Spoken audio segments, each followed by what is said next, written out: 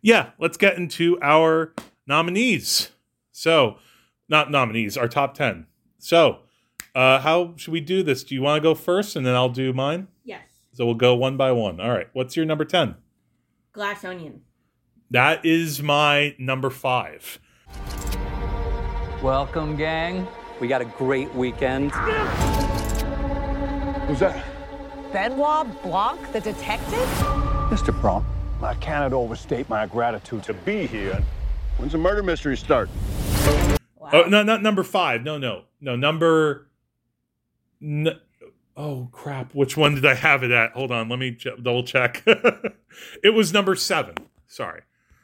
Well, okay. So my number 7, your number 10. Yes. When we saw Glass Onion, I said to you, it's so nice sometimes to be expertly manipulated by a director.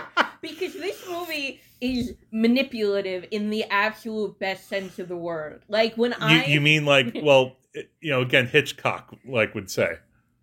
Rian Johnson was in total control of me from the beginning of this movie to the end. Yes. I know I was experiencing exactly what he wanted me to experience every step of the way. And I know their movies can be manipulative in a bad way, but when you're in the hand of someone who is that talented and they're manipulating you in a good way. So I just thought yes.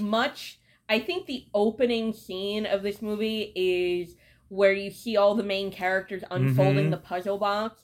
It's a great metaphor for what you, the audience, will experience. Because basically, this movie is just an incredibly well-executed puzzle box. Exactly. With really charismatic actors playing delightfully awful characters, a great plot. It's just fun. It's just a good time at the movies. Yeah.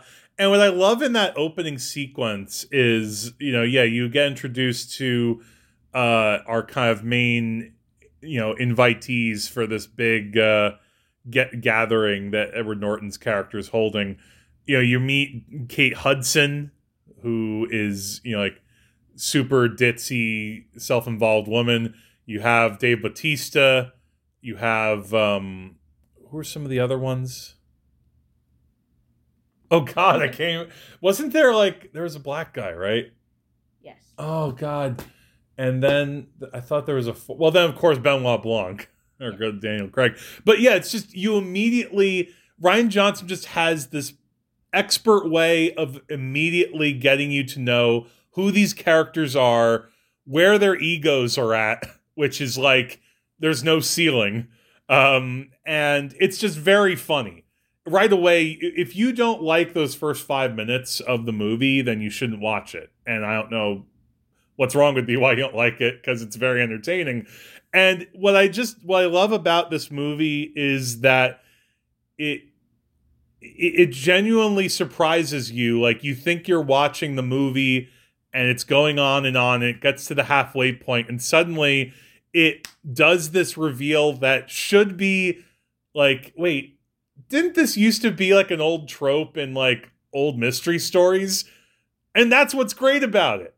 He embraces doing the surprise reveal, and it's a reveal within a reveal that this character that you think and I don't know if we can get in this. Should we get in this minor spoilers? Go for it. Spoilers. Yeah, Janelle Monáe, her character, you think she's the one character among this bunch that's invited by Edward Norton who has been on the outs, and she's very standoffish and prickly, and you wonder is she going to be the killer? And then suddenly halfway through the movie it jumps back to how Benoit Blanc really got involved with this whole shenanigans, and it's just brilliant. The way that she's asked to really play a second character, and it's still very funny. It's still it suddenly reveals to you, oh wait, so this was happening here. Oh, she really likes her liquor in this moment. And ultimately too, it's just, I love that you can relate the social commentary with Edward Norton's character. And I'm not, we're not the first one to point this out, but Elon Musk. But it's just a wonderful comment about these rich bastards are secretly not that bright. Yeah. Just because they have a lot of ingenuity and good lawyers and like maybe slightly savantish, like business savvy, they're really morons.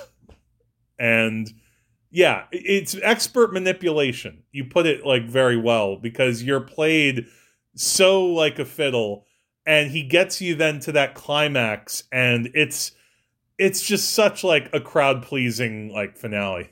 So good. I loved it. Yeah. I'm pretty sure Knives Out was my number 10 movie in 2019. So Ryan Johnson's got the spot on lockdown. Yeah, and Knives Out was, I don't know if that was in my top 5 in 2019, but it was certainly, somewhere in there for me too. So I like this even more than Knives Out, Glass Onion. I think I do too. I mean, I would want to revisit both, but I think I would revisit Glass Onion first. By the way, Ana de Armas, Knives Out. So now my number 10 is Fire of Love. They will leave behind hundreds of hours of footage, thousands of photos, and a million questions.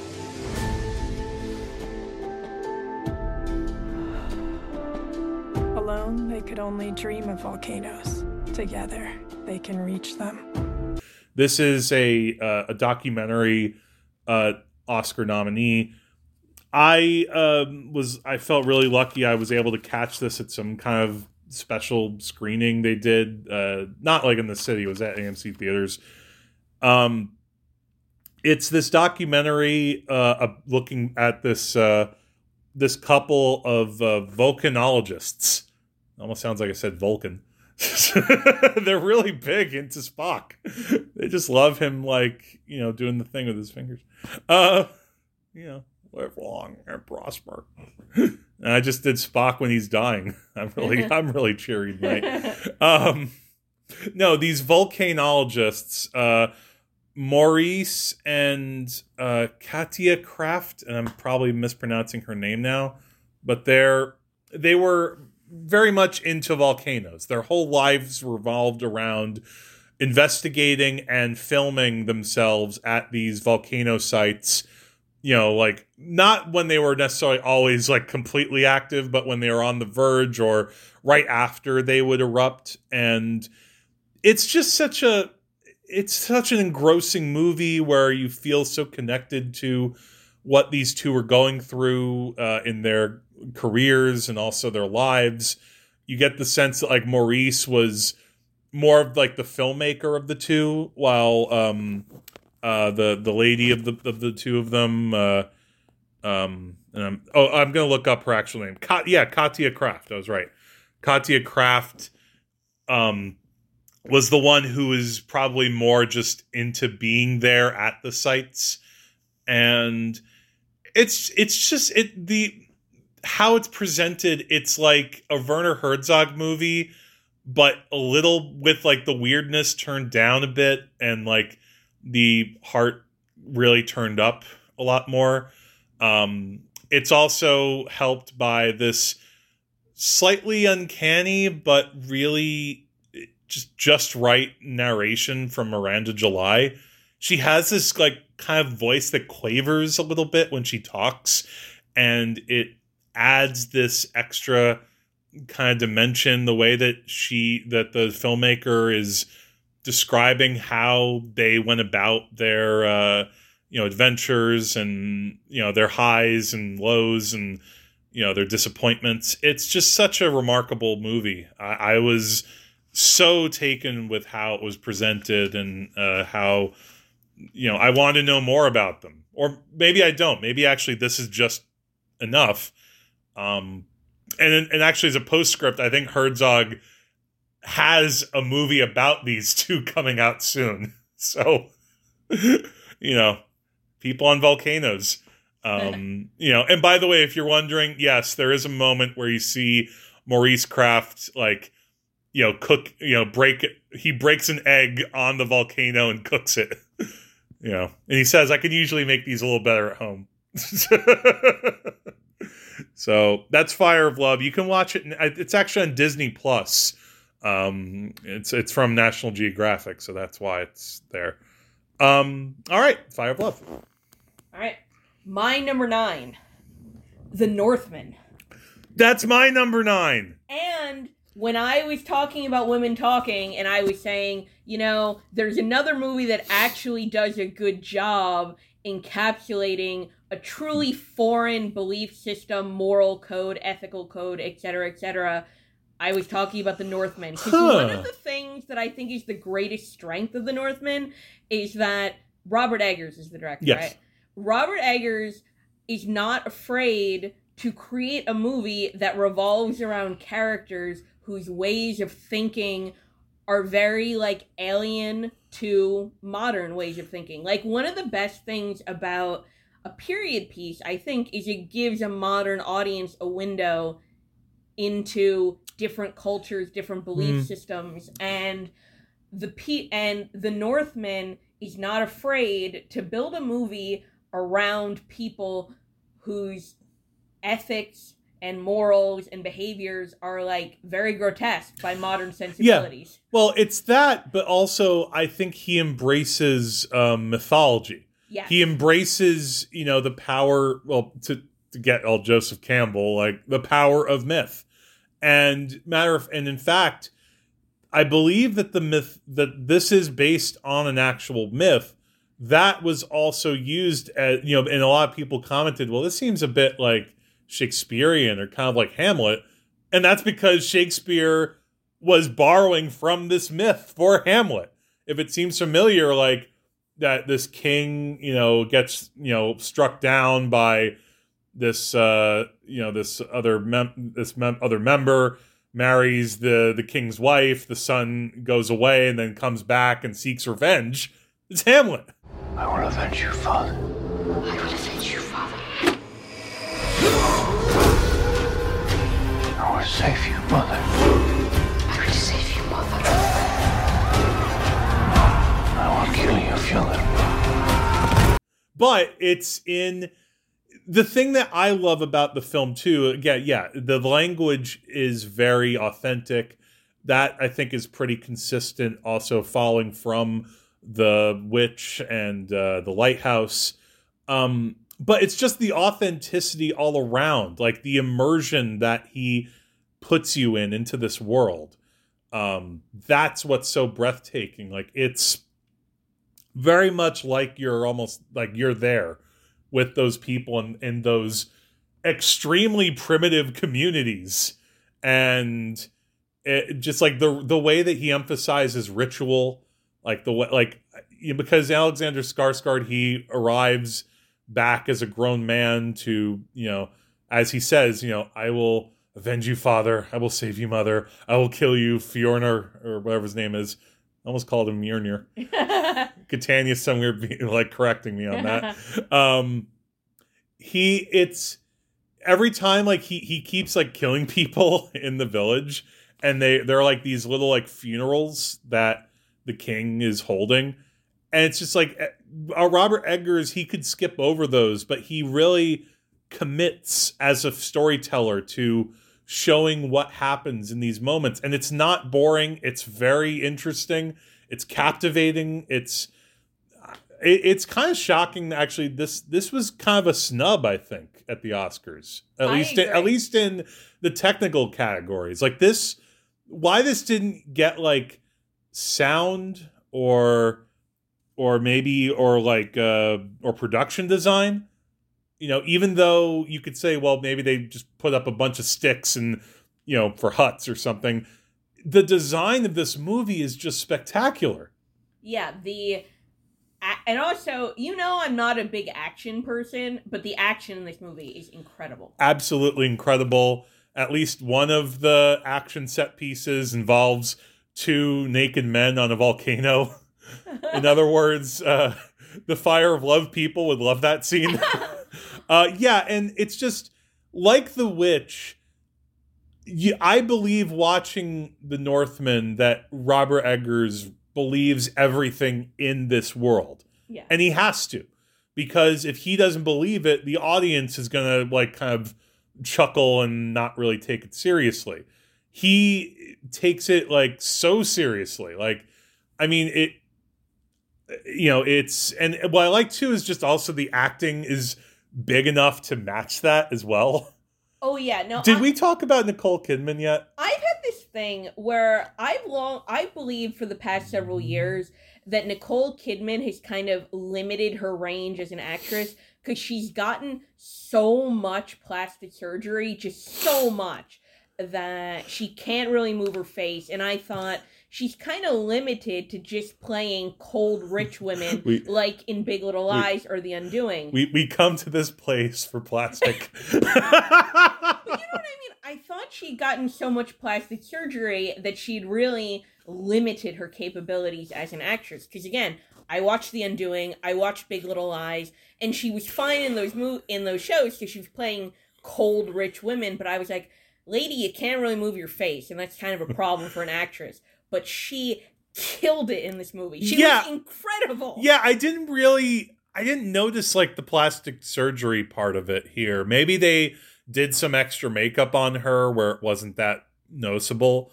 But yeah, I thought she was terrific. I mean, and I know like she's probably like the biggest star along with Ethan Hawke, probably the biggest person in this that you recognize.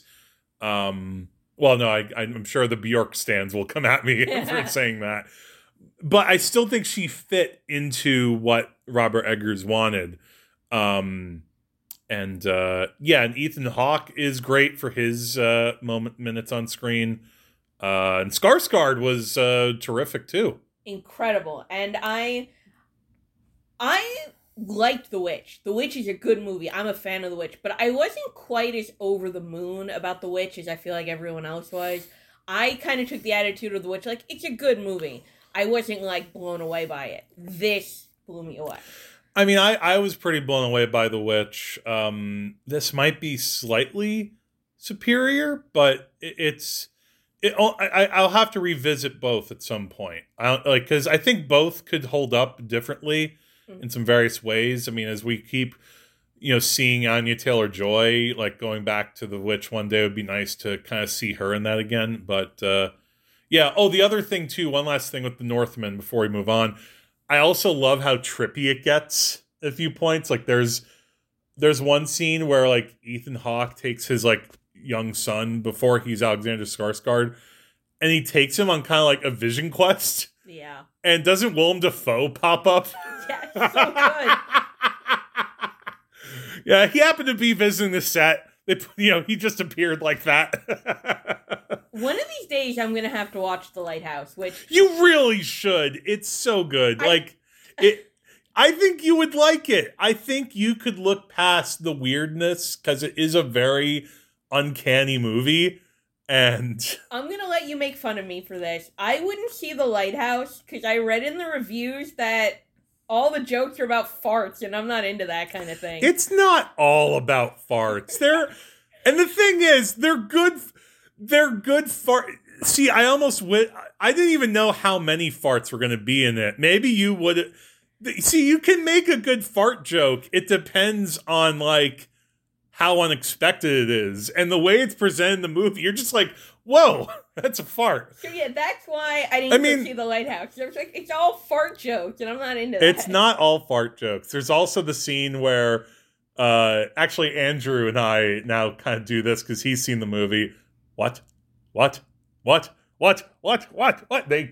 have a what match off.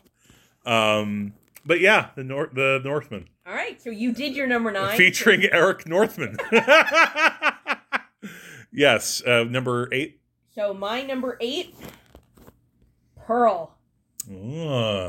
See, this didn't make my top 10, but I really like this movie. It is an honorable mention. I kind of give like X and Pearl a tie together. Yeah. You like this more than X. It was really hard to pick between Pearl and X, but I went with Pearl. I think part of this is, I have a particular soft spot for movies about characters who are desperately needy and grasping and like hungry and obsessed, and That's kind of like my thing.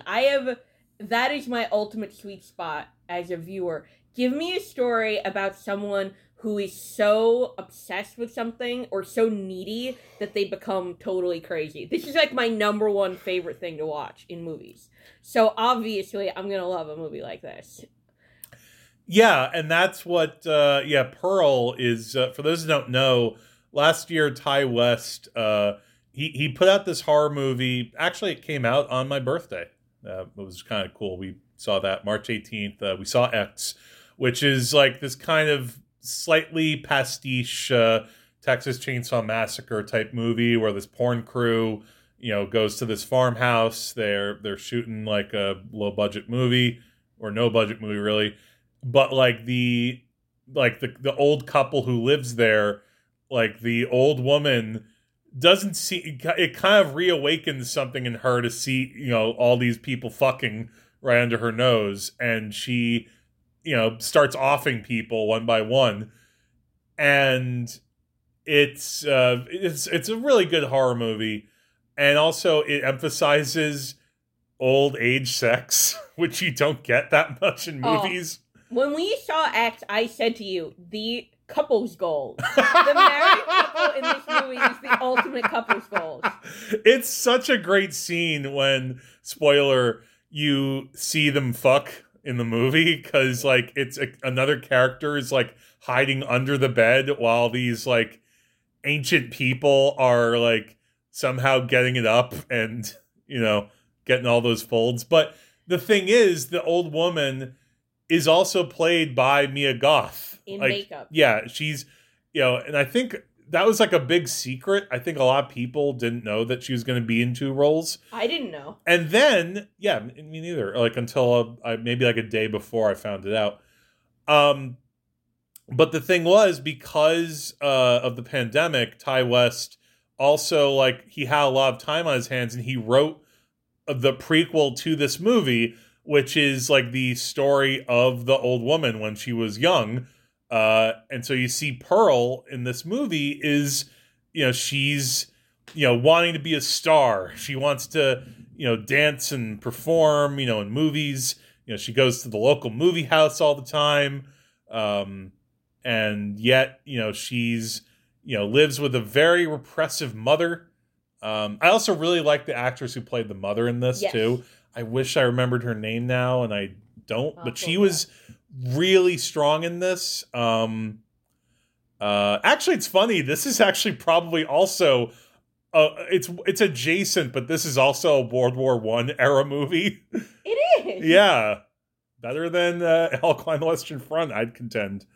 So yeah, this is a character study, Pearl. At the end of the day, yeah, but it's a character study, and yet Ty West, not in a different way, but also similar to like Robert Eggers with The Northman, he also creates an extremely vibrant, vivid representation of this world.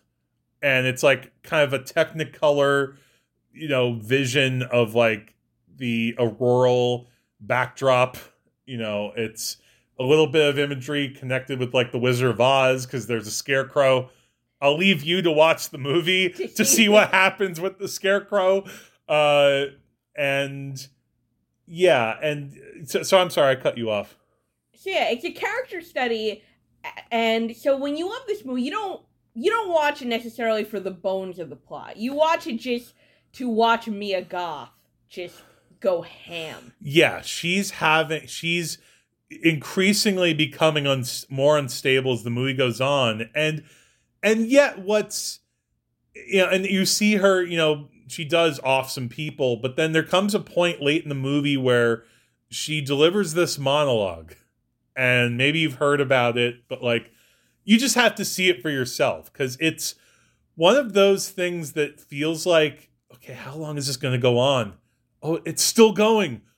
Oh, wow. Oh, and you look back and you realize, oh, she's like pouring her entire heart out, and it's like, even though she's the villain of the movie, you almost feel bad for her.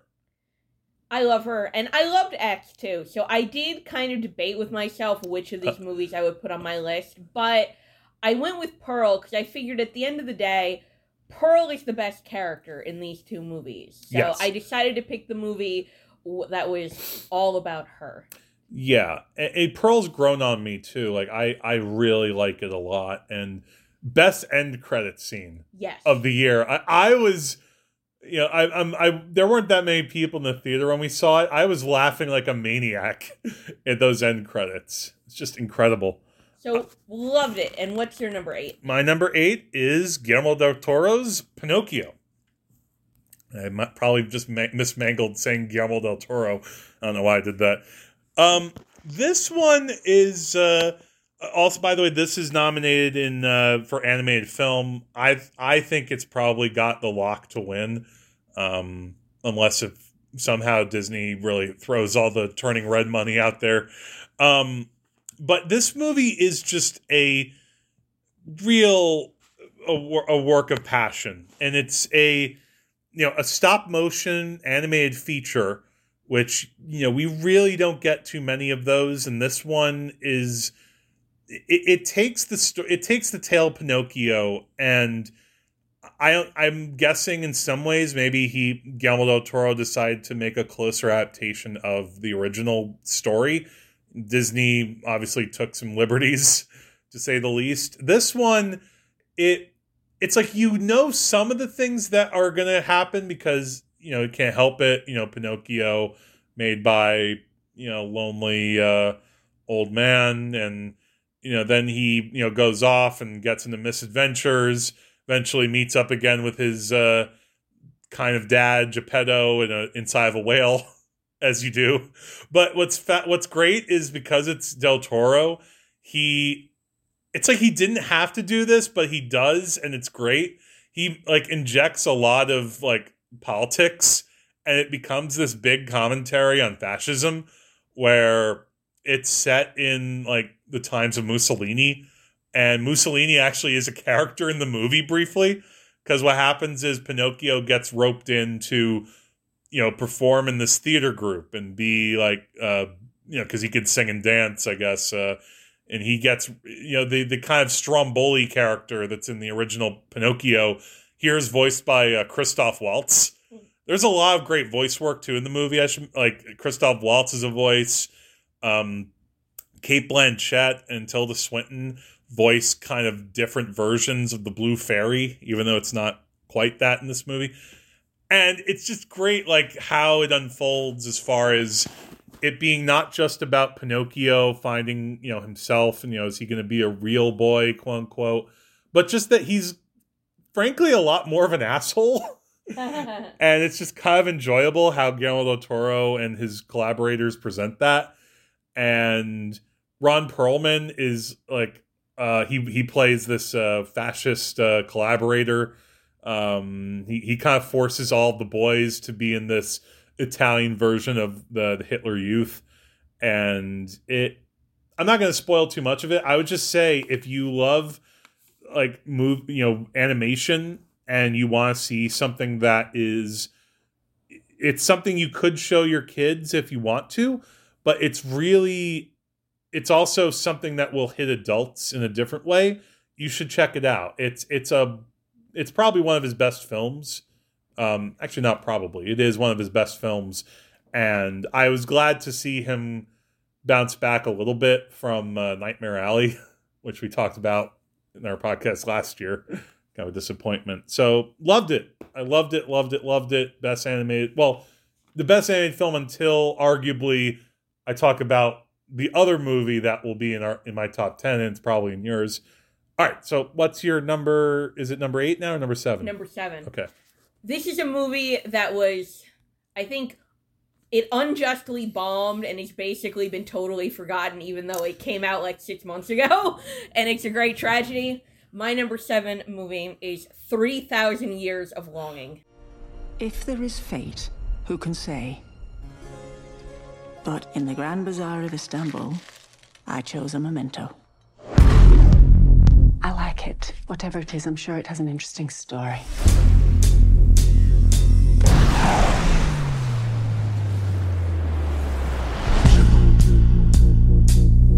So, what will you wish for? What is your heart's desire? I do have a question. What does one do with 3 wishes. You'll see. Oh, yeah. I'm glad you're bringing this up. I like this movie a lot too. It's again another honorable mention. Tell the people what 3,000 Years of Longing is about, because they should know.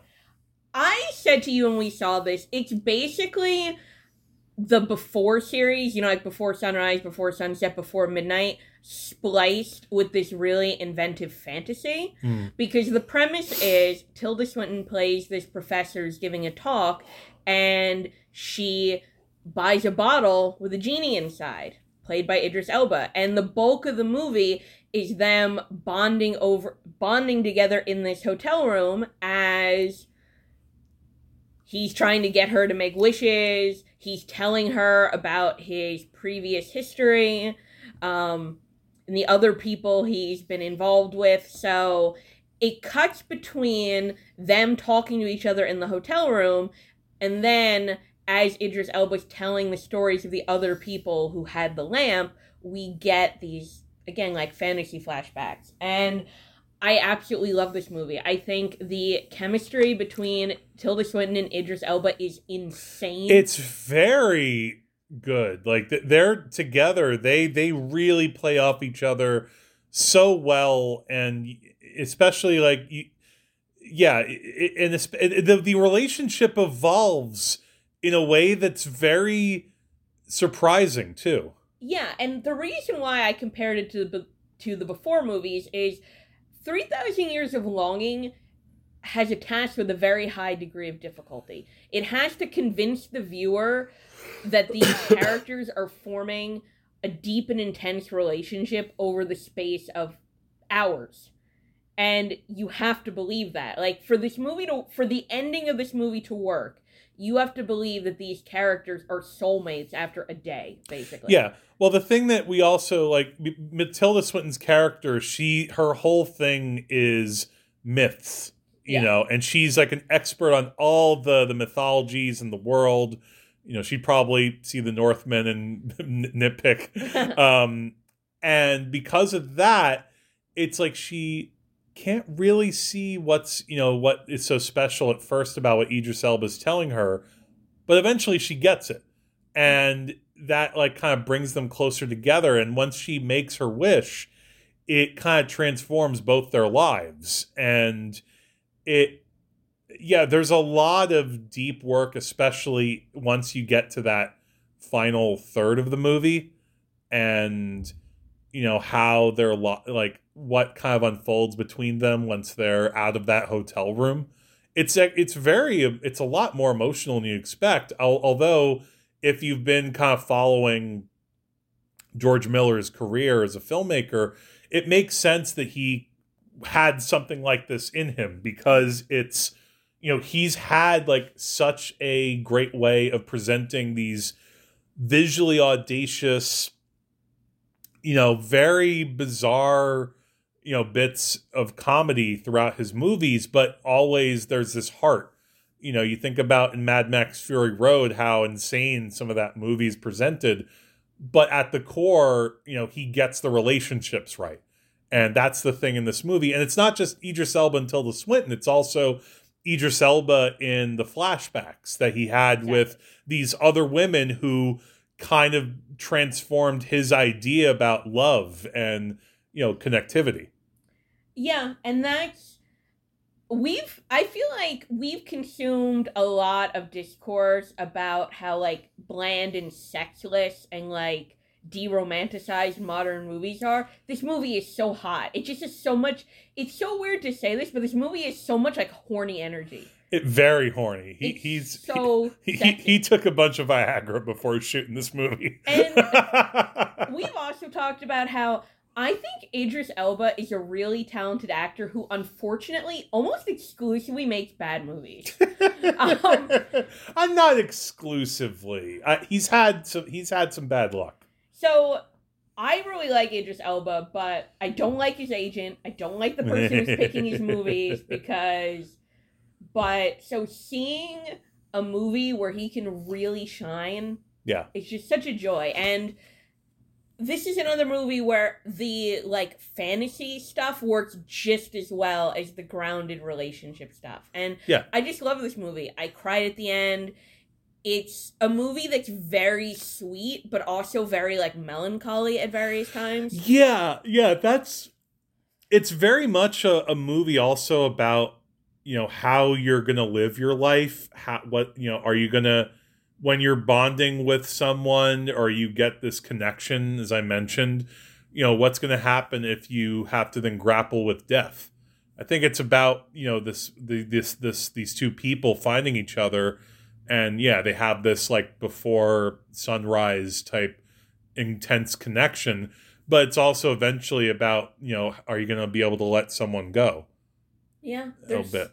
It's so densely packed thematically, but it also works at a character level. And even as I'm talking about it, I'm You're getting a little emotional. Did I put this too low on my list? Should it have been higher than number 7? Maybe. It's a great movie that unfortunately, like, it's very overlooked. 9 people saw when it came out in the theater. Yeah, me and guest star Matt Catania was like the third one to see it.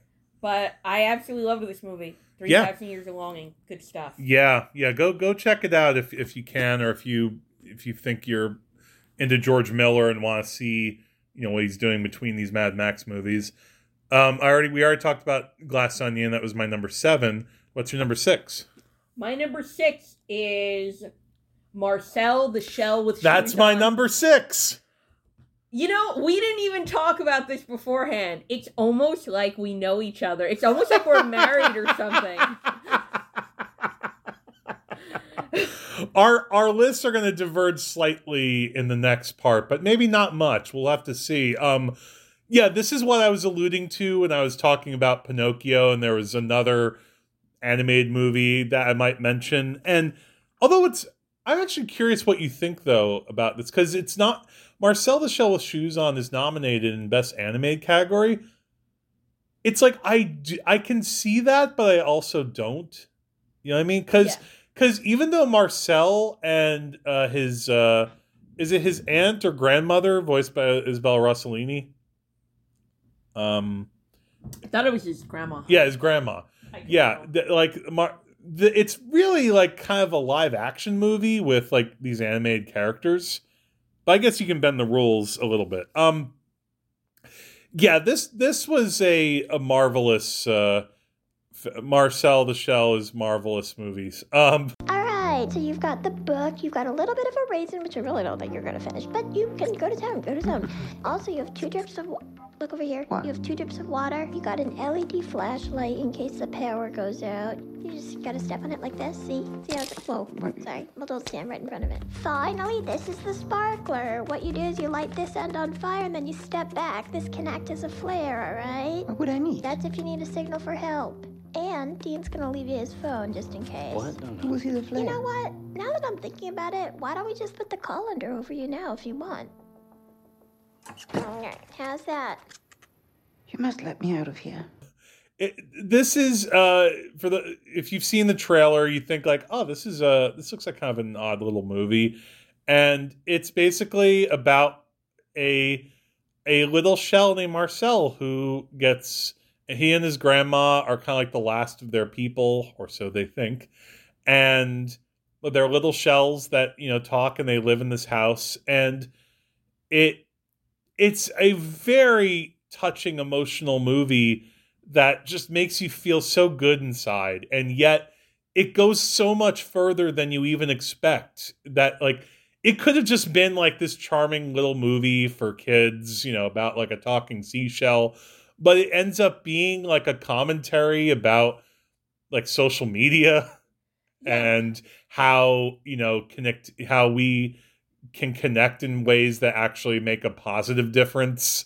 And, that kind of reach into, like actually opening yourself up to the rest of the world and how powerful that can be. The script walks a very fine line because it's very clever and very smart, but also feels grounded and realistic. Like, it's smart without being show-offy. Do you know what I mean? Like, very clever, but it's not like an Amy Sherman Palladino type of clever or an Aaron Sorkin type of clever. No, it's disarming in its cleverness, if that makes sense. Like it catches you so off guard how funny this movie is, and it's very funny. Like it's like, and I mean, like I was hysterically laughing like multiple times in this movie, and yet like another movie that we'll touch on later, possibly near the top of our list.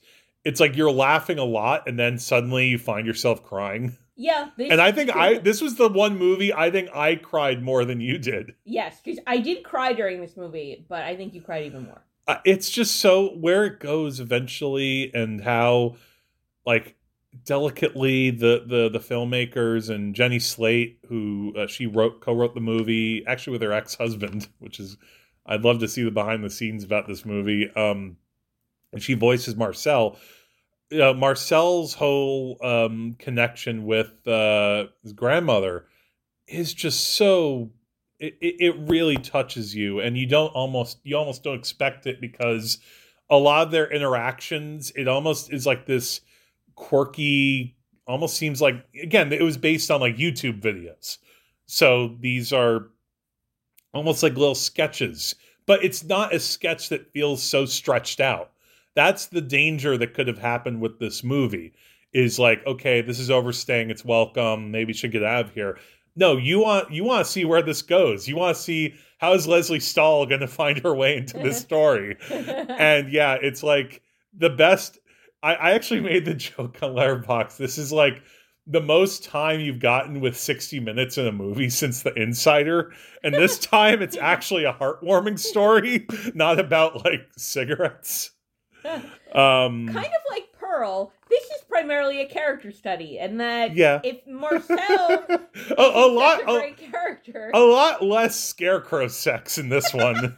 But really, like if Marcel is not such an all-time great character, the movie isn't going to work. But yeah, and Marcel really is, and I also remember too, like when we went to the Film Spotting, the podcast had this rap party live show we went to a few weeks ago. They played a couple of clips from the movie, and they had both funniest scene and just best scene of the year. And yeah, the scene they picked as best scene, it's like the movie also isn't afraid to go into like poetic philosophical territory. It almost, near the end of the film, it gets into like talking about the meaning of life. Yeah. God, I'm getting a little emotional just thinking about it. So good. And Marcel's so cute. So cute. So that was our mutual number 6. And what's your number 5? My number 5, this is another movie that I feel like really kind of came and went and didn't get its due praise. Armageddon Time. This was in my top 10 until maybe like a week or two ago. Like this was actually hanging on to being like number 9 or number 10. And I love this movie a lot, but yeah, like I feel this got overlooked. I almost expected with the Oscars, Anthony Hopkins maybe kind of snubbed. Maybe they thought like we can only have like one old man, and they went with Judd Hirsch. So yeah, this is a really excellent coming of age movie. I would say that's like its principal purpose. It's about coming of age, and it's about the type of coming of age when you become old enough to realize that you start seeing like your family as flawed people, and you start understanding kind of the way the world works in like a macro sense. Yeah. And I think, there have been a number of movies that did that this year. I mean, we're probably, spoilers, there are going to be at least a couple of movies coming up that we'll talk about that feature that too. But this one is special just because it's I'm sure James Gray, the filmmaker, he took a lot from his own life, and also kind of tying into current events. It's like he basically, this kid, he's in this school in Queens. there's an incident that happens with him and this black kid that he befriends, and he's put into this like private school, which is run by Fred Trump. So it's like Fred and his the other woman, just played by Jessica Chastain. It's such a great moment, but it's I like it's exactly it's a movie where you like a kid sees the world in he's kind of seeing the world in a different light. I think it's a great film about understanding like what's going to be your role in this world. You know, what are you supposed to do in it? You're told to do, be a certain way, and this poor kid, he just doesn't, it's like he's told to do one thing, he's told to do another thing. He really bonds with his grandpa, but that's not going to last too long. And it's also just, who are you going to stand up for in this world? Yeah. And there's this element of class striving as well, that this kid and his family... They're Jewish, so there's also this element of they're trying to kind of claw their way into middle-class respectability, and they're trying to ensure that their son basically gets treated like every other white kid. Yeah. In a way, it's definitely a companion to, the Fabelmans, which is also a movie where... Spielberg and that is kind of looking back on his young years and how he was also put into a very waspy, Gentile world. And, his parents were a lot different than the parents in Armageddon Time.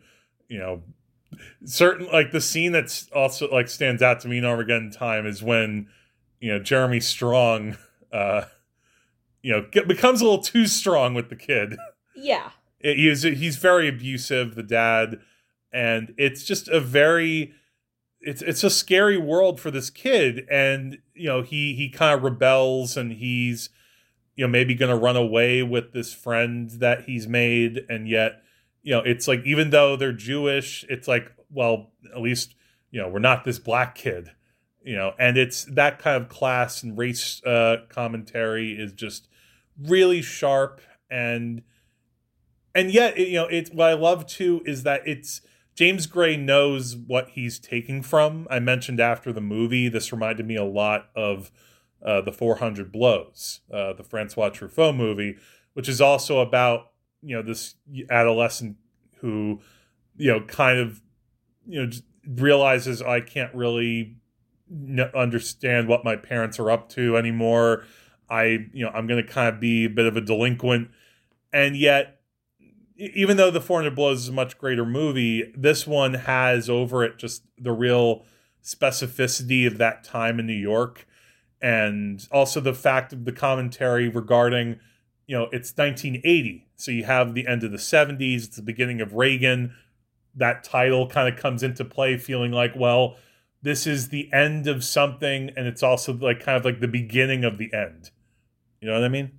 Yeah, and what I like about this movie too, and what's so good, I think, about, the social commentary is this movie does a great job of showing you how, like, racist systems perpetuate themselves without any, like, malicious intent on the part of the day-to-day individuals. Like, Anne Hathaway. Yeah, like, the characters in this movie don't wake up every day, twirl their evil mustaches, and say, like, man, I can't wait to be racist today. No. And you can see where they're coming from. And I also like that they hate Reagan, and they think of themselves as good liberals, but they're also thinking, like, I can't have my kid go to a public school with the riffraff. Yeah, well, when Anne Hathaway, the scene that I've thought about a lot since we saw the movie is like right after the kid gets caught like with his black friend, and that Anne Hathaway, his mom, has to come get him out. They leave the principal's office. They go into the stairwell. She has this confrontation with him about what happened. And you see this moment where it's such a moment you don't get to. We need this more in movies. Unintentional racism, where she tries to see, she tries to say, like, I don't care if he's like red or blonde, blue or black, all these things. No, you are still profiling this other kid, but in your mind you think that you're not doing it. And so many people try to rationalize and compartmentalize and think that they're doing the right thing, thinking about someone when they're still othering. Yeah, I loved this movie, and I feel like it really got overlooked. Yeah, Yeah, definitely. I feel like that happens a lot with James Gray. I don't know what it is. Like he also made my top 10 list, I think, a few years ago with Ad Astra. I haven't seen all of his movies. I actually think he's gotten better, like the older he gets, because, he did The Lost City of Z, which I really liked. He did then Ad Astra, which I think, again, it's kind of like Apocalypse Now in space. It's so good. And then now you have this, which, I think maybe it's because people thought, well, we already have this nostalgic movie. We can't have too many nostalgic movies. And it's the kind of movie for adults that, I don't know, maybe years ago would have done better. I don't know what happened. It's just a shame that this, because, and the acting is great across the board, too. What's your number 5? My number 5 is a movie, Banshees of Inisherin. This is my number 1. Yeah. I'm sorry it's kind of anticlimactic to say it so quickly. Your number 5, my number 1. Yeah, should we hold off on talking about this till we get to number 1 then? Yeah, then we'll hold off because it's my number 1. It's your number 5, Banshees of Inisherin. My number 4 is The Fabelmans. Which is my number 2. All right. So do you want to talk about it now? No, we'll save it for your number 2. All right. What's your number 4? Well, all right. My number 4 is not on your list, so this is a good time to talk about it. It's Tar. Time is the thing. Time is the essential piece of interpretation. You cannot start without me. See, I start the clock. My left hand, it shapes, but my right hand, the second hand, marks time and moves it forward. However, unlike a clock, sometimes my second hand stops, which means that time stops. Now, the illusion is that, like you, I'm responding to the orchestra in real time, making the decision about the right moment to restart the thing or reset it or throw time out the window altogether. The reality is that right from the very beginning, I know precisely what time it is and the exact moment that you and I will arrive at our destination together.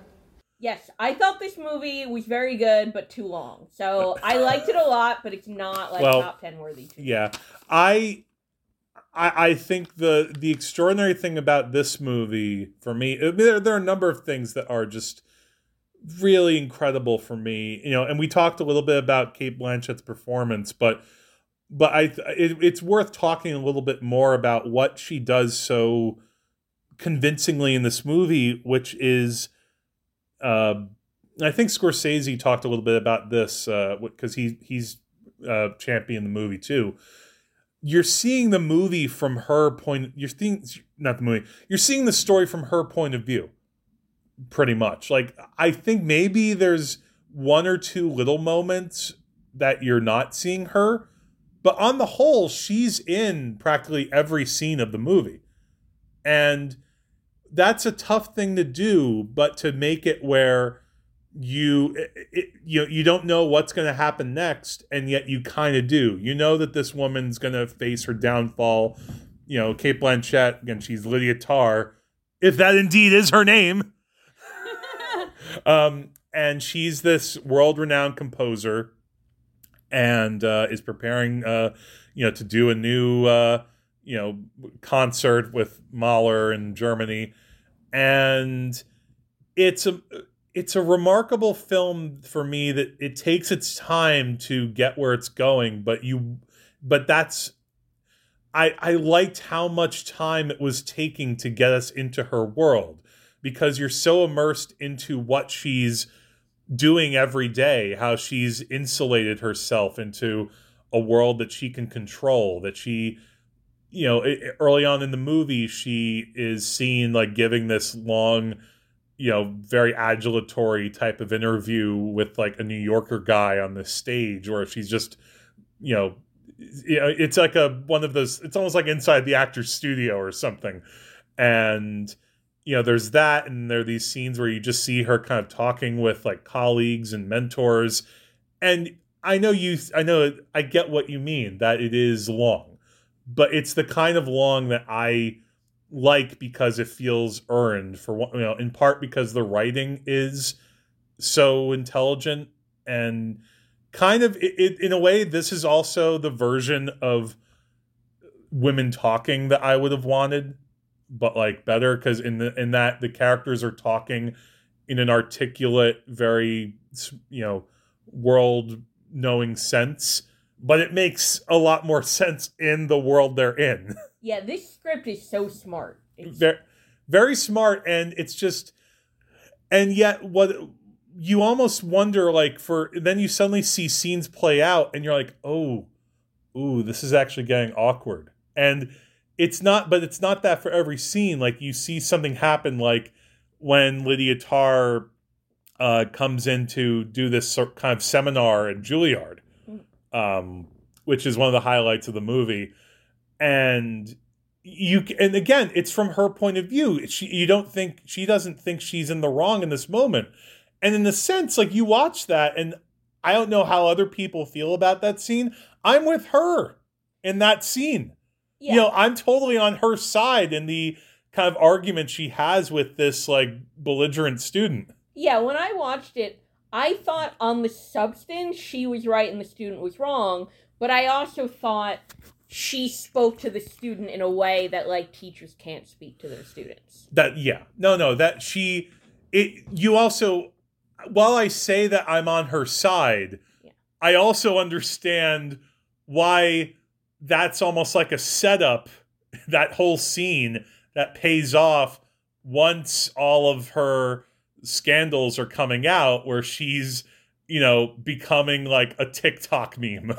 And they've like taken the video of her berating that student, and it's like, ooh, yeah, that looks bad. Yeah, I mean, she's right on the merits, but you just can't treat people the way she treats people. And no, I mean, and ultimately that ends up being her downfall, though, is that like she sees she has like such a rigor to her, in her intellect, but it's like her heart is like this black, like, husk. Well, I like, too, that this movie is very nuanced, and you totally understand how Lydia Tarr became the person she is. You totally understand. Also, I like the fact that the movie is deliberately kind of ambiguous about her Me Too problems and doesn't make her a full-fledged, like, Harvey Weinstein type figure. Yes, it leaves it open enough that you can kind of speculate, okay, maybe this wasn't physical abuse. It was maybe more kind of psychological or mental abuse. Like, she had such control over like these women that again, and you hear this word thrown out on social media with grooming. And, is this what a groomer is? Well, kind of, maybe. But then there's the whole aspect of also her assistant, played by Nomi Merlant, who I love that storyline too. Like, because you understand like why she would be by Lydia Tarr's side for all this time. And they also, this is good ambiguity, where they don't come right out and say it, but you get the sense maybe she also had something with Lydia Tarr too, and is kind of expecting maybe something career-wise that she might not get. What I love about this too, and what really rang true to me is, first of all, what brings Lydia Tarr down is not one thing. It's a series of incidents that each one in isolation, like, wouldn't be that big a deal. It's the cumulative total of them. But the other thing I really like is what brings her down is not the people around her having a moral reckoning with the type of person she is, but rather the assistant feeling personally betrayed when Lydia stabs her in the back and doesn't promote her. Right. Yeah. It's still, you get the sense that even though like Lydia Tarr is going to be out on her ass and no longer in this world, it doesn't mean that someone like her couldn't rise to the ranks in this world again. Like they haven't really dealt with the problem of someone like her. They just got rid of her. Does that make sense? Yeah, and I've always said when we've talked about like scandals in Hollywood, I've always said nobody comes for the celebrities until they're not marketable anymore. Yeah. Like nobody comes for these people until their golden touch goes away. Yeah. Like, or if you're Army Hammer, that's the exception where it's just so crazy. It's just like, okay, get this guy out of here. So I thought this movie had a really good understanding of how abuse of power works and how abuse of power gets punished or not punished. Yeah. I like this movie a lot. Yeah, and it's also just, really great cinema watching her conduct the orchestra. And, in a sense, it's like maybe that's also a good metaphor as far as like her kind of conducting her life, and what, how much time she's using. She mentions time. That also kind of becomes a kind of metaphor. There's just a lot of depth in this movie. And again, I understand why you found it too long. I think, I hope that maybe one day you'll revisit it, because maybe when you do, it won't feel as long. Because I've seen it now twice, and the second time, I still felt the length a little bit, but it went by quicker. Like, it's one of those kind of long movies where it is a full, 2 hours, 30 something minutes. It's not 3 hours though. Man, the people listening to this are going to want to kick me when I say, like, I like Tar, it's a good movie, it's too long. And then when they hear what my number 3 movie of the year is, they're going to be like, what are you talking about, lady? Yeah. You know what I'm talking about. Well, now that we can move on to that, yeah, so let's get into your number. You're moving on to number 3? Yes. All right. Because we weren't going to talk about the Fablemans. Can I lead this off? Yeah. Yes.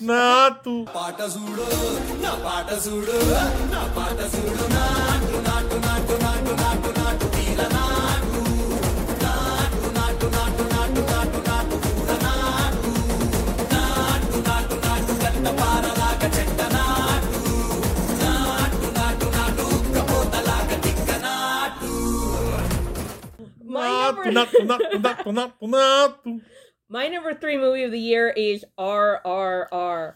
Yeah. Do you know? Can you remind our audience what do those 3 R's stand for? No, I don't know what they stand for. No, don't put me on the spot. I'm sorry. No, it's just the movie spends like a half hour before the title even comes on. This is like... Rebellion is one of them, I think. Yeah, something like Revolution. Probably one of those, yeah. This is like... This waits as long to show the title of the movie as Drive My Car. Well, I just adored this movie. I appreciated its commitment to maximalist spectacle. I appreciated that this movie was just like a battering ram of feelings. I think that's like, that should go on the poster. The battering ram of feelings. Add another R for ram. Like, I just really like over-the-top entertainment, and I said to you once that I feel like the older I get, I need like stronger and stronger hits of spectacle, because I'm of the age now where like, I've watched a lot of things by now. Not as many as you, but... I know. So I need... Well, not as many K-dramas, I guess, for me. That's another episode altogether. I need strong stuff. And I will say, this is a strong tonic. This is like a spiked smoothie with every kind of alcohol and every kind of fruit that you want. You also throw in some tigers in there, and... yeah, like, those who don't know, because this movie was huge with certain moviegoers. Some people probably have no idea what we're talking about, though. Like, so for those who are wondering, what is this that we're talking about? Again, this is from Tollywood, kind of like Bollywood, India. It's a 3-hour epic, and in India, that's kind of de rigueur to have movies that long. About these two men who come from very different walks of life. One is kind of like this military man who's very much like a part of like the kind of like the system of like British colonialism in the early part of the 20th century. This other guy is like kind of like a man of the natives in like the woods. Am I getting this right? I'm trying to remember. Yes. And they have like the most amazing meeting that you will ever see characters have in a movie. Like it involves, I'll just say it involves a bridge. It involves like arms like clasping together. And, I'm almost surprised that at one point they didn't have the shot from Predator between Arnold and Carl Weathers. Dylan, you son of a bitch. Clasp. But yeah, this movie is full of like joyous masculine energy. That's what I would call it. It's like a masculine cream pie. And I know, not cream pie like that. No.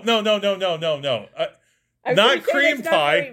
No, like an actual like a different kind of pie. No, maybe I'll edit that. No, I won't. I'm going to keep it in.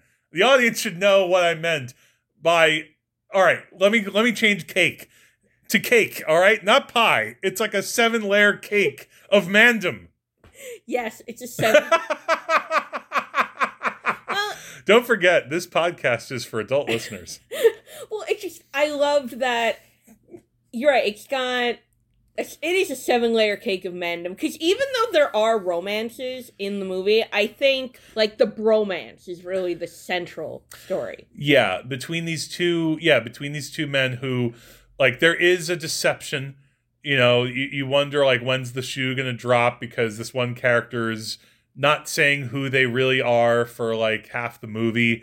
And it culminates actually in, a big reveal that involves one of the most insane fight action set pieces you will ever see.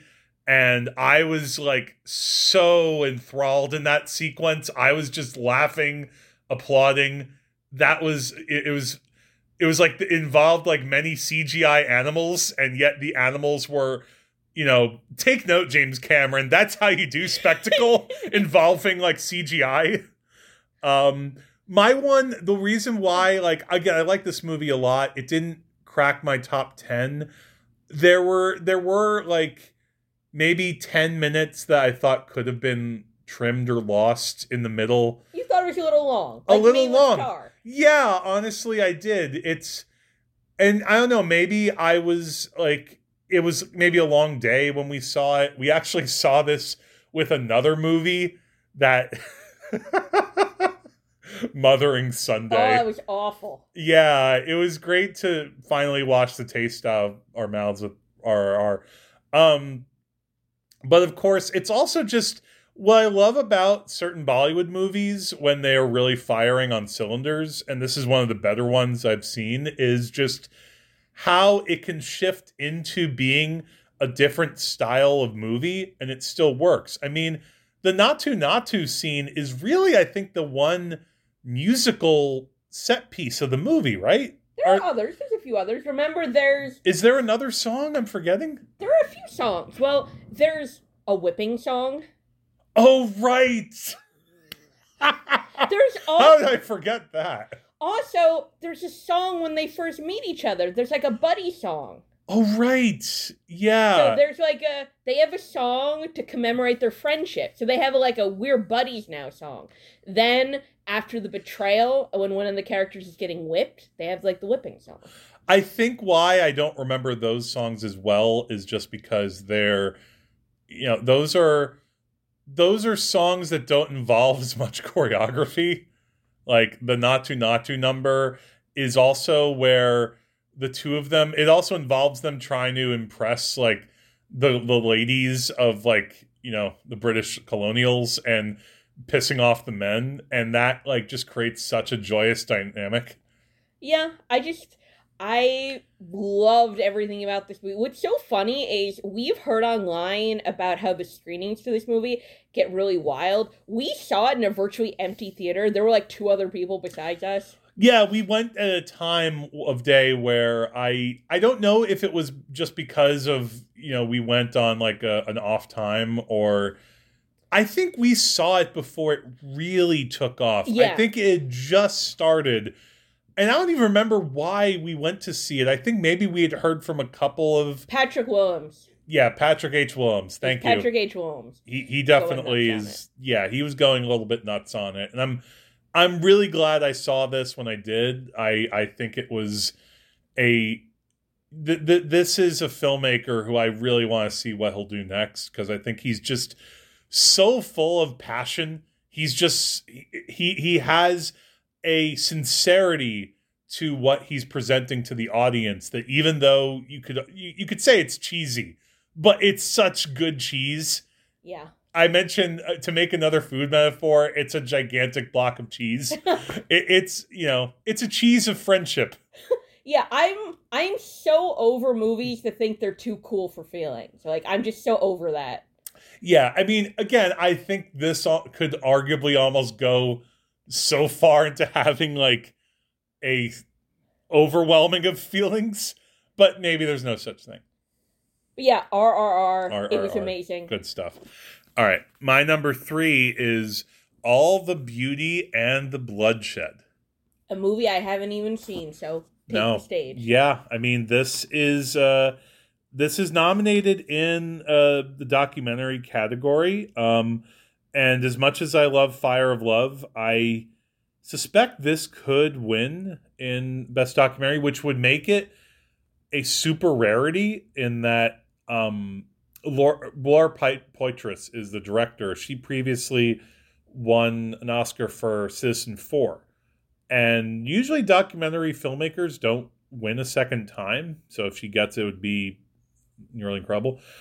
I had heard a lot about this movie just as and also I was really big on Citizen4. I actually like this way more than Citizen4. And again, a lot of it sometimes retrospect. I mean, at the time Citizen4 came out, I think Edward Snowden was still, I don't know why. I think he's just kind of lost some of his, for lack of a better word, luster as a public figure. Now he's kind of ensconced in Russia for so long. But in this one, so this story is about a woman named Nan Golden. She, for many years, is best renowned as a photographer. She's, had shows all over the world. She's, primarily been, a photographer of, people in places, kind of marginalized people like gay communities, very sexually graphic photography, sometimes involving herself. She staged a lot of like these kind of tableaus, kind of like, not quite Robert Mapplethorpe, but kind of in the ballpark. And what happened though in the past several years, she was addicted to opioids. And, luckily she finally got off of them, but she took up the cause of going after the Sackler family and that whole kind of cabal of, the pharmaceutical industry that, really perpetuated the opioid crisis in this country. And, I'm not saying the Sacklers were the only cause, but they were a primary moving agent of, saying, oh, no, you're not going to get hooked on, opioids. These are to help you. And people were getting hooked and taking way too much and, dying. And, and meanwhile, the Sacklers were, kind of connecting back into Nan Golden's world as well, they had their names on all these museums. And so the documentary is kind of cutting back and forth between her struggle along with these activist groups to, make the Sacklers accountable, to, get them prosecuted possibly, and to, at the least, to get their names off of these fucking museums. And then it also cuts from that to her life story, her life as a creator, and her kind of crossover into the world of the New York City underground. And I just the intensity of her storytelling. She uses, we see a lot of photographs that she took over the years. She's kind of narrating it. It almost sounds like it shouldn't work, like it's too boring. It's literally like you're watching a slideshow for parts of the movie, like and yet it's a self-conscious device because you're hearing like the slideshow clicker at times, and yet it's a really like impactful story about what it means to really be there for a community, what it means to put yourself out and expose yourself in a way. And Nat Golden was trying to, again, in modern times, in the past several years, expose the Sacklers. Throughout her career, she's also been kind of exposing herself, exposing literal bodies of the people she's been photographing. And I love this movie. I love the storytelling. I love the depth of feeling. I found her struggle with her own addictions, the men in her life, really powerful. And eventually you see what happens as well with the Sacklers finally being held to task in some way. They weren't really, it wasn't really enough what they had to pay ultimately. I mean, I'm sure some of the details. A bit. Yeah. And I'm feel lucky I got to see this. I wish this had been more widely released. It's in a couple of theaters. It's supposed to go to HBO Max eventually because it is partially an HBO movie. I don't know, if it had been playing around here, like if it was playing in AMC Theater, do you think you would have gone to see it? Yeah, I would have seen it. Yeah. I heard it was good. Yeah, it's so good. So that's my number 3. All right, we're getting down to the line here. What's your number 2? Well, my number 2, I know through process of elimination, is your number 1.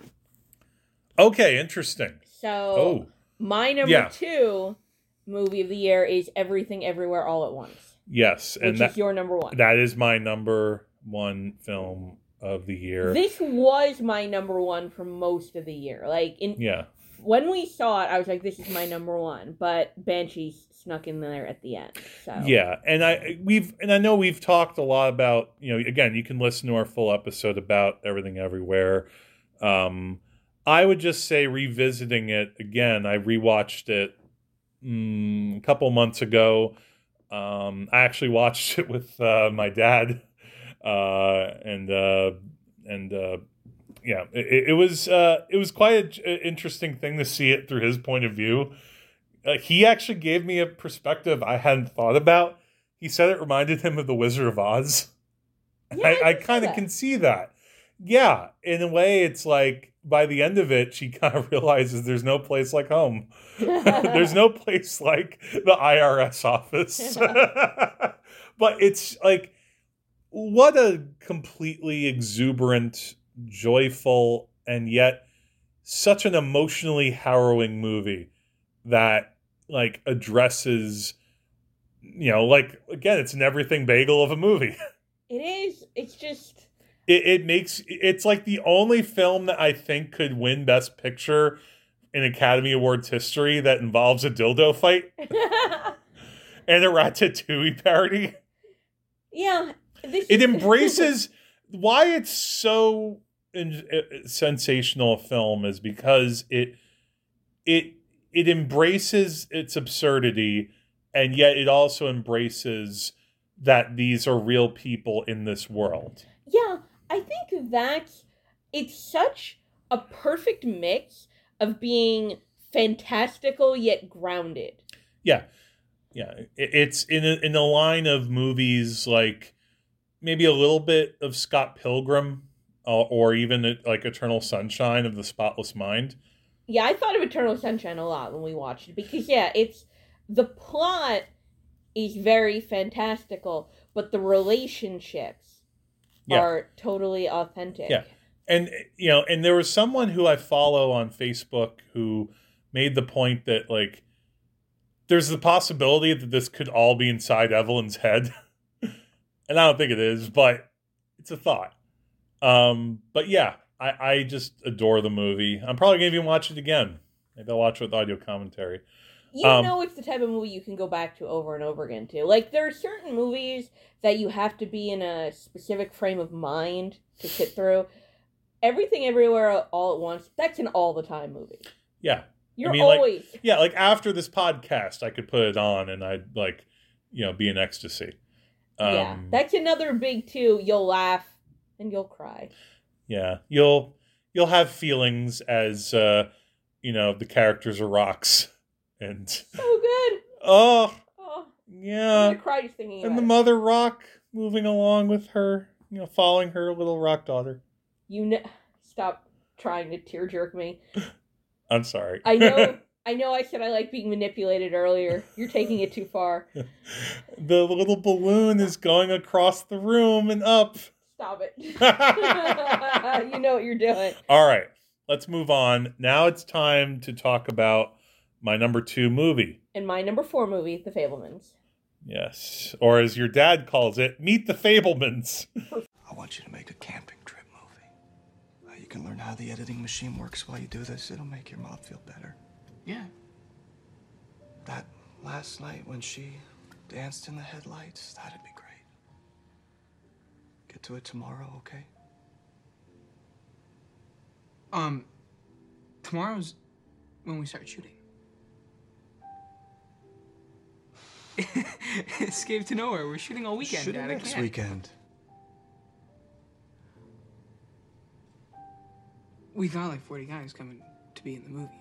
I'll work on all the camping trip stuff on Monday. I'm asking you to do this now for your mom. Yeah, and I said that I will, just not tomorrow. Don't be selfish. She just lost her mother. That's more important than your hobby. Dad, can you stop calling it a hobby? It'll cheer her up. Watching this, it's something we can Her do. mom just died. How is that going to cheer her up? Because you made it for her. Does he still call it that when you talk to him? I don't know. He still... Last time I talked to him, I told you he was on his bizarre rant about how Judd Hirsch is going to steal the Oscar. Yeah, I hope not. Oh, that would be... No, Ke Kwan's got it in the bag. Yeah. I think the problem for Judd Hirsch in that category is... I think he's a bit polarizing. I think people really like him in that role, or they don't. So, I like him. I like him a lot, but I can see why people... I can see why people think it takes them out of the movie, because he's everyone else in that movie feels like a real person in that film, even though watching it's a movie. It's like Judd Hirsch and David Lynch as John Ford are like the times where you feel like, oh, I'm watching a movie. Do you feel like... I kind of feel like the marketing of this movie kind of let it down a little bit, because I feel like the marketing made it seem like a more simplistic, more treacly movie than it is. Yes. Whereas actually, I think this movie is very sophisticated and emotionally complex. There's a moment I almost thought this would be my number 1 of the year. Like, I was really wrestling with it. And then ultimately, again, rewatching EEAO, that was, okay, no, this is really it.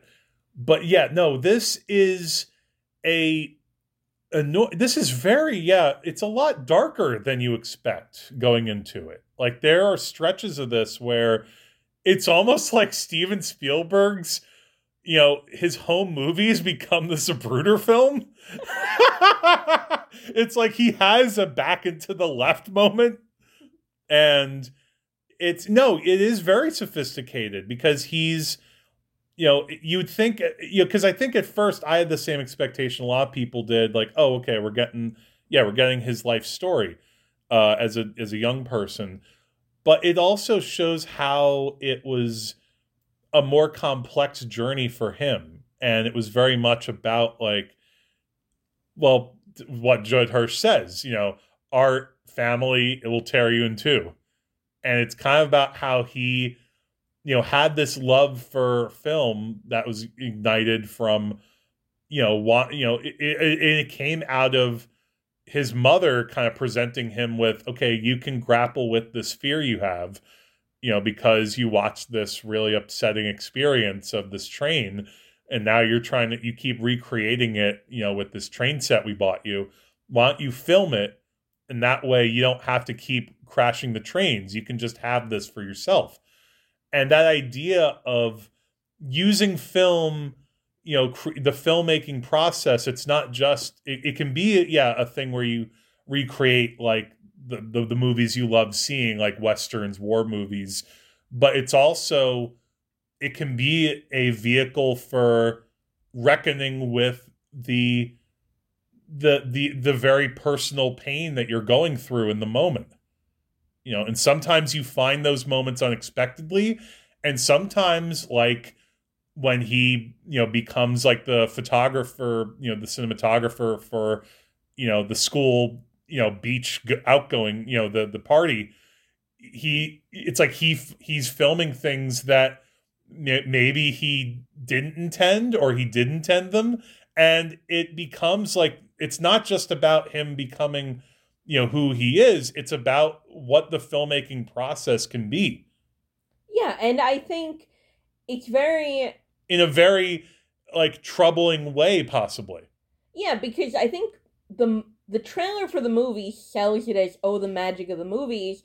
The Fabelmans presents the creative drive as the drive to manage anxiety and the desire to control the people around you. And yes, the scene in the movie, I'm not going to say this is the best scene in the movie. I'm not saying it's the best, but the scene that shocked me the most, in a good way, was the scene you're referring to at the end when he films his senior class on a field trip, and this bully who's been sadistically teasing him and anti-Semite, sees how young Spielberg has framed him, as an Adonis figure, and he has a complete nervous breakdown about it. He can't stand the way his image has been manipulated, and he can't understand it. He can't understand why someone that he abused this way uses the power of film to make him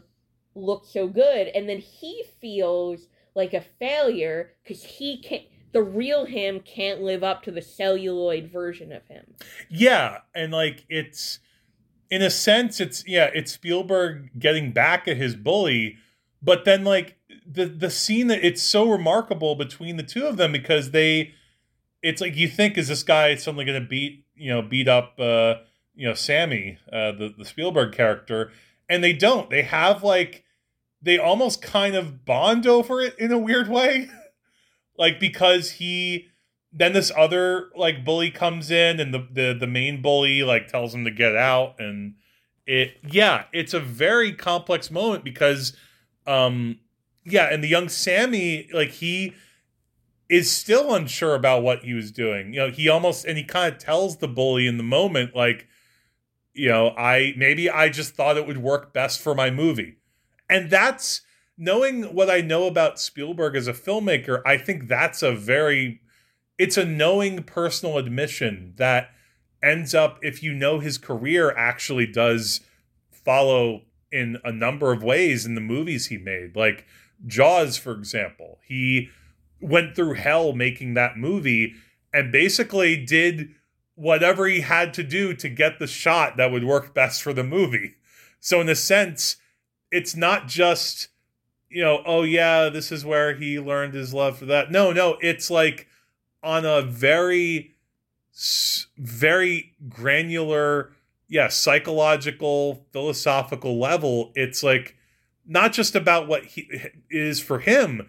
It's what can it be for any of us? I thought this movie was such a fresh and creative take on the artistic drive, because that's very well trod ground. Yes. And I've consumed a lot of media about the act of creation. So the core, this is what being an artist means to me, is something I've seen a lot of works wrestle with.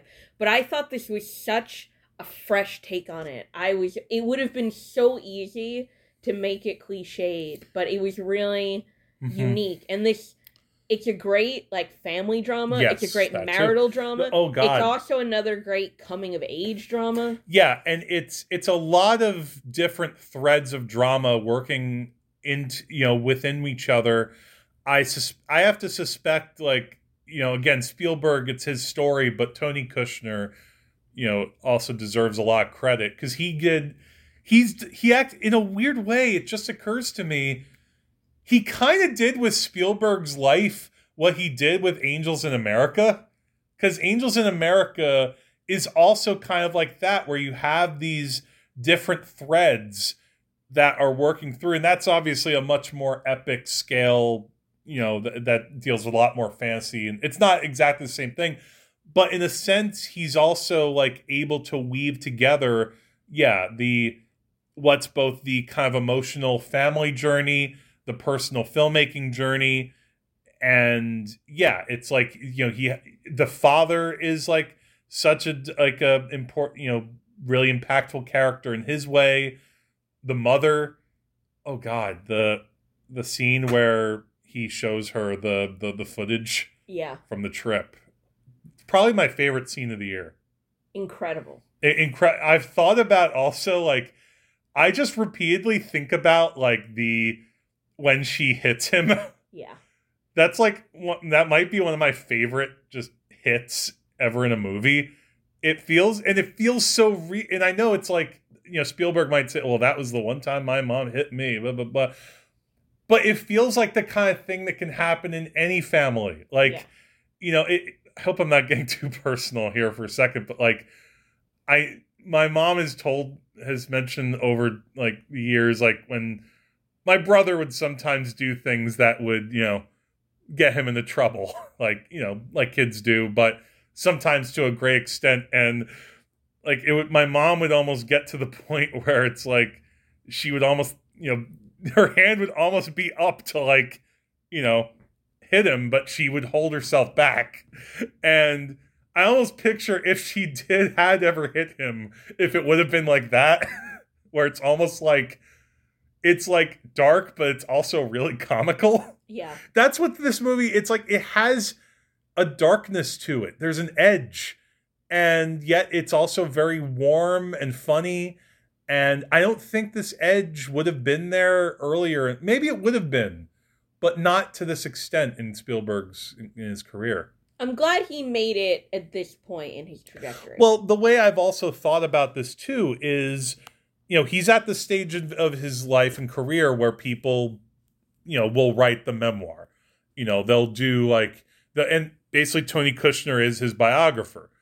But except instead of writing a book, it's like, no, fuck it, I'm going to make a movie.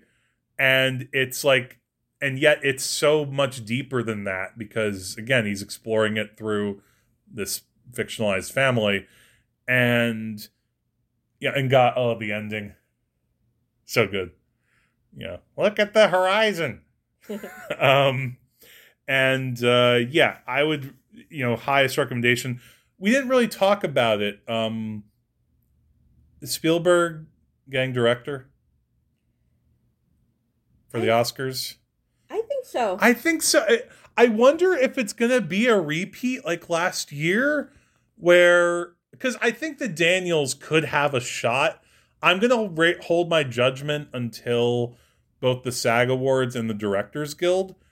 But I wonder if this could be a repeat of last year where like Jane Campion, like the only award that Power of the Dog got was for her for Best Director. If Fabelman's the one award that will get is Spielberg for director, but it won't get picture because I think you use this phrase, it doesn't have enough heat. Yeah. I like how you're speaking in like Hollywood agent speak. Doesn't have enough juice. Doesn't have enough heat, baby. I wouldn't be snapping my fingers as I was saying that. Why do you mock me? I'm not trying to be like you. I'm being like generic Hollywood agent guy. Which is why you're not a Hollywood agent, because you can't snap your fingers. Sorry. I wasn't trying to mock you. I'm sorry. I can't help it. My skin is so soft that I literally can't snap my fingers. We all have our burdens in life.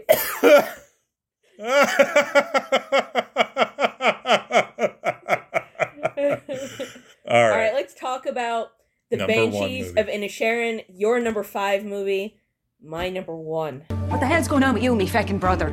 He's dull, Siobhan. But he's always been dull. The other night, 2 hours you spent talking to me about the things you found in your little donkey shite that day. Well, it wasn't me little donkey shite, it was me pony shite, which shows how much you were listening.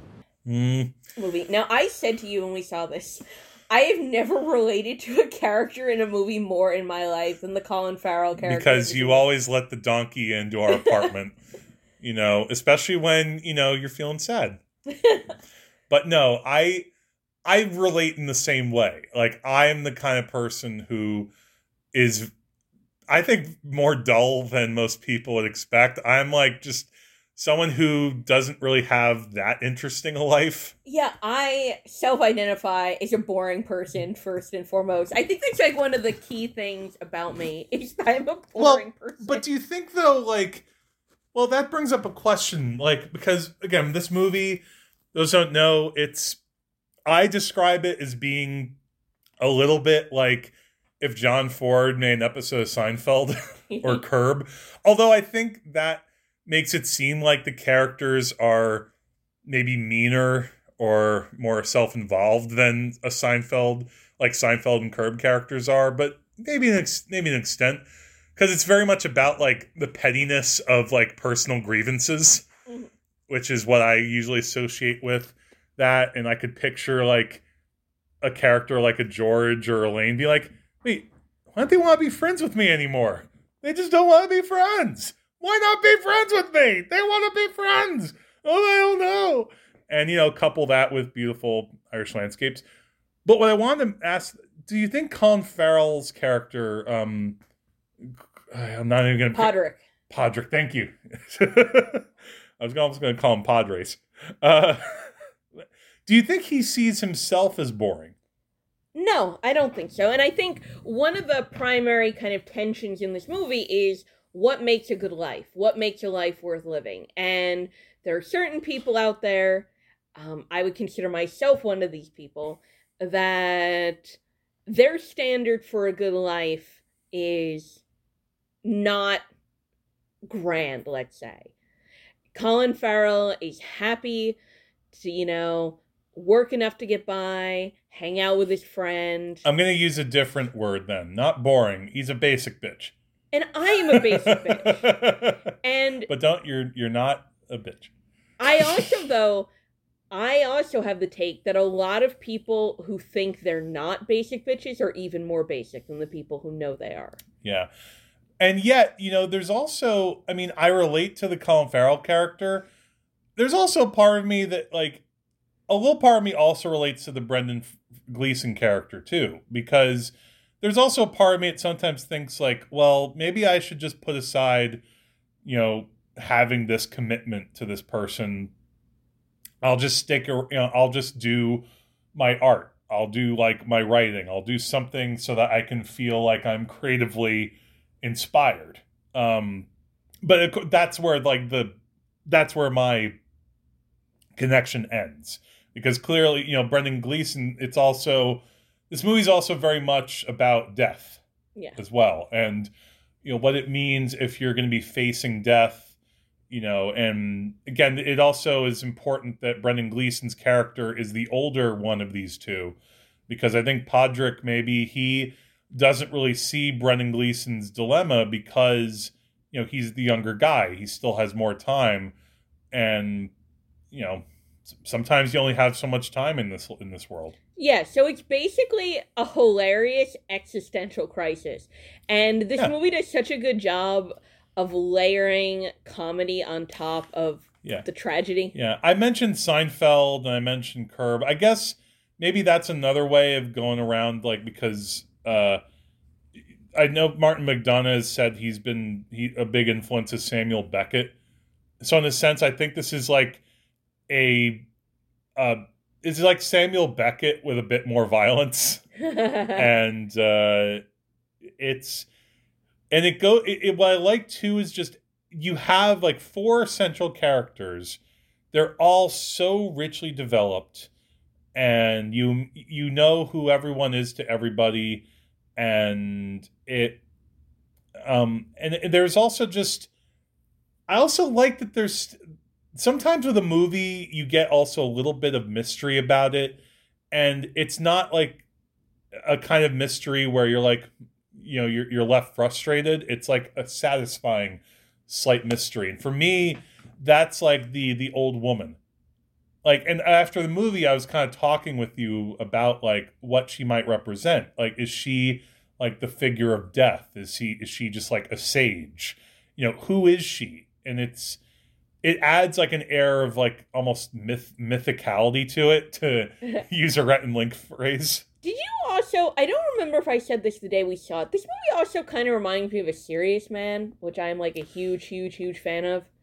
A little bit. How so? Can you remind me? Well, just watching the lead character spiral from the accumulation of minor inconveniences that spiral into basically a complete collapse. Yeah. That is a great way to put it. It's, and in that case, that was kind of like the book of Job. You have a character who has all these slights and he wonders, like, is God like testing me? In a sense, like Podrick is also kind of being tested, and it's because he can't get it through his head. Like, why is this person turning on me? And in life, I think a lot of us have that happen. In a way, I think this is probably more, even though I love Serious Man, I think maybe this is even more relatable, because we all have these moments in our lives where, we have friendships with people, and sometimes, friendships just kind of, you drift apart. And it might not be because you had one thing happen with this person. What makes this stand out, though, of course, is because these characters all live on, and it's important to remember, they live on this kind of little island. Yeah. And we haven't even talked too about, that there's like a potential political side of it. Yeah, but we don't know things about like Irish history. Come on. I mean, I know that there were the Troubles, and maybe we'll just leave it at that. I mean, you hear in the movie certain things, like there's some type of thing happening on the mainland. Am I going to go to that? And but I think that's important too. It's like these characters have chosen to live here. That's also contributing to maybe their existential crisis. It's like, because also Carrie Condon is like, maybe we should leave. And eventually she does. And that also messes with him too, all that. And, oh God, and the ending is just so good.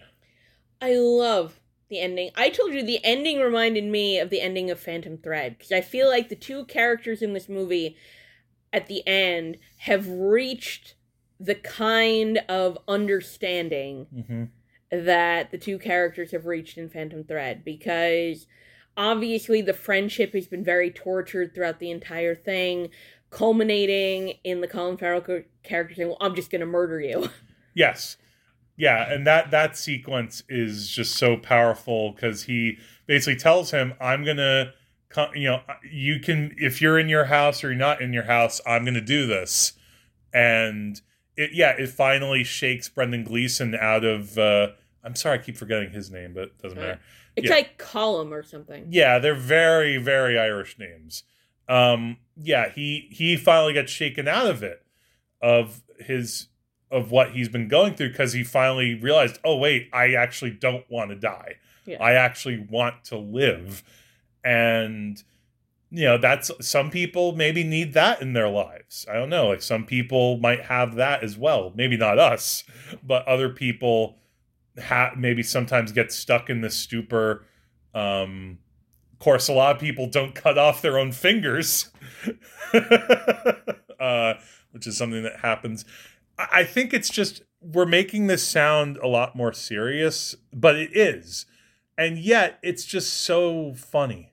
Yeah. It's such a funny movie.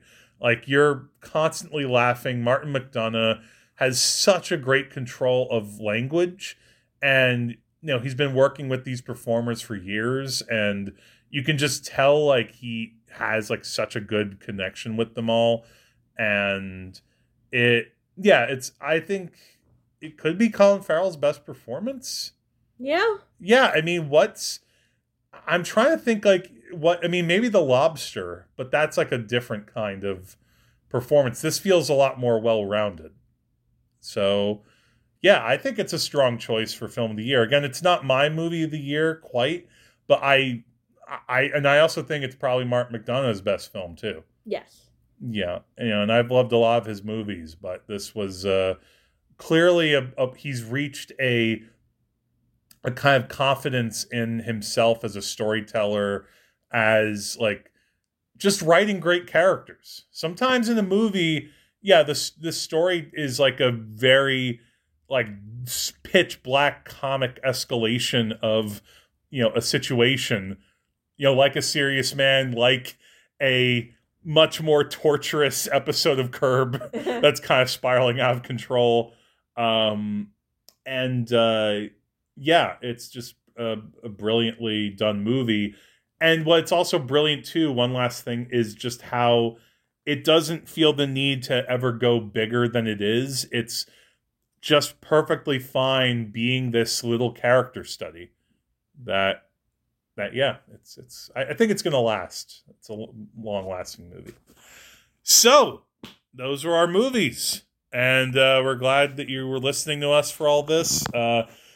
Please let us know what was on your list. If you agree, disagree with our choices.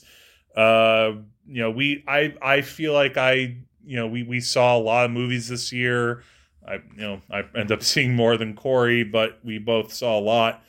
So if there was something we were missing, please let us know. We're on Twitter at Wages of Cinema. We're also on Instagram.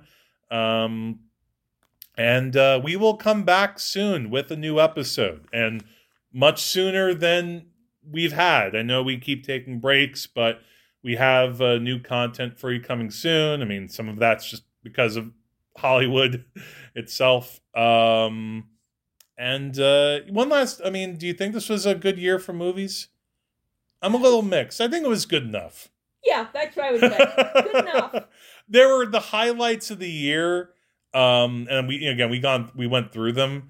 There were some lulls as well, but it's what it is. It's a good way to put it. It's good enough. Good enough diploma. All right. So, we will be back soon. Until next time, I'm Jack. And I am Trash Panda Corey. And The Wages of Cinema is my year of dicks. Good night.